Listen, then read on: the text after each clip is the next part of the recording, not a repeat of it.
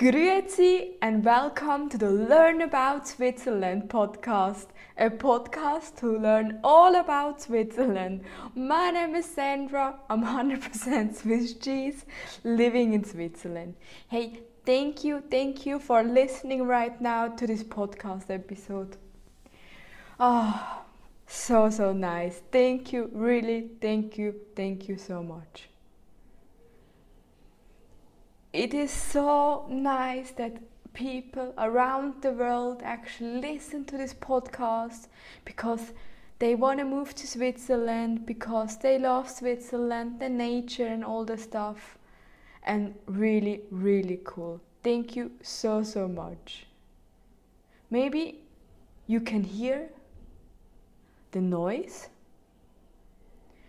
while I'm talking with you. Yeah, so next to my house is actually big noise. Kids screaming and yeah. It is funfair time. Kilby in Switzerland. In fall and autumn time. In many towns in Switzerland there is actually funfair. All people are from the town are out and yeah, in the streets. It smells spun sugar, magerbrot, fries, everything. So it's really like funfair, carousel, small roller coaster, the kids having fun, the parents meet other people.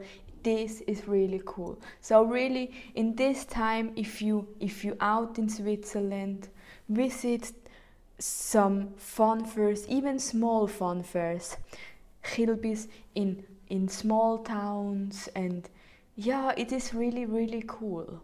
It's really cool. And of course it can be cold, but you're wearing good things and all the stuff. So yeah, and actually the Kilby is actually in German it's called Kirmes, Jahrmarkt, so and the word comes actually from the Alemannischen, and it calls Kirchenweihe. So in German it's like Kirchenweihe, and in English it's like the designation of a church. So the Kilby in Switzerland are often from the designation of a church. So this is when Kilby starts, and of course because of the churches in each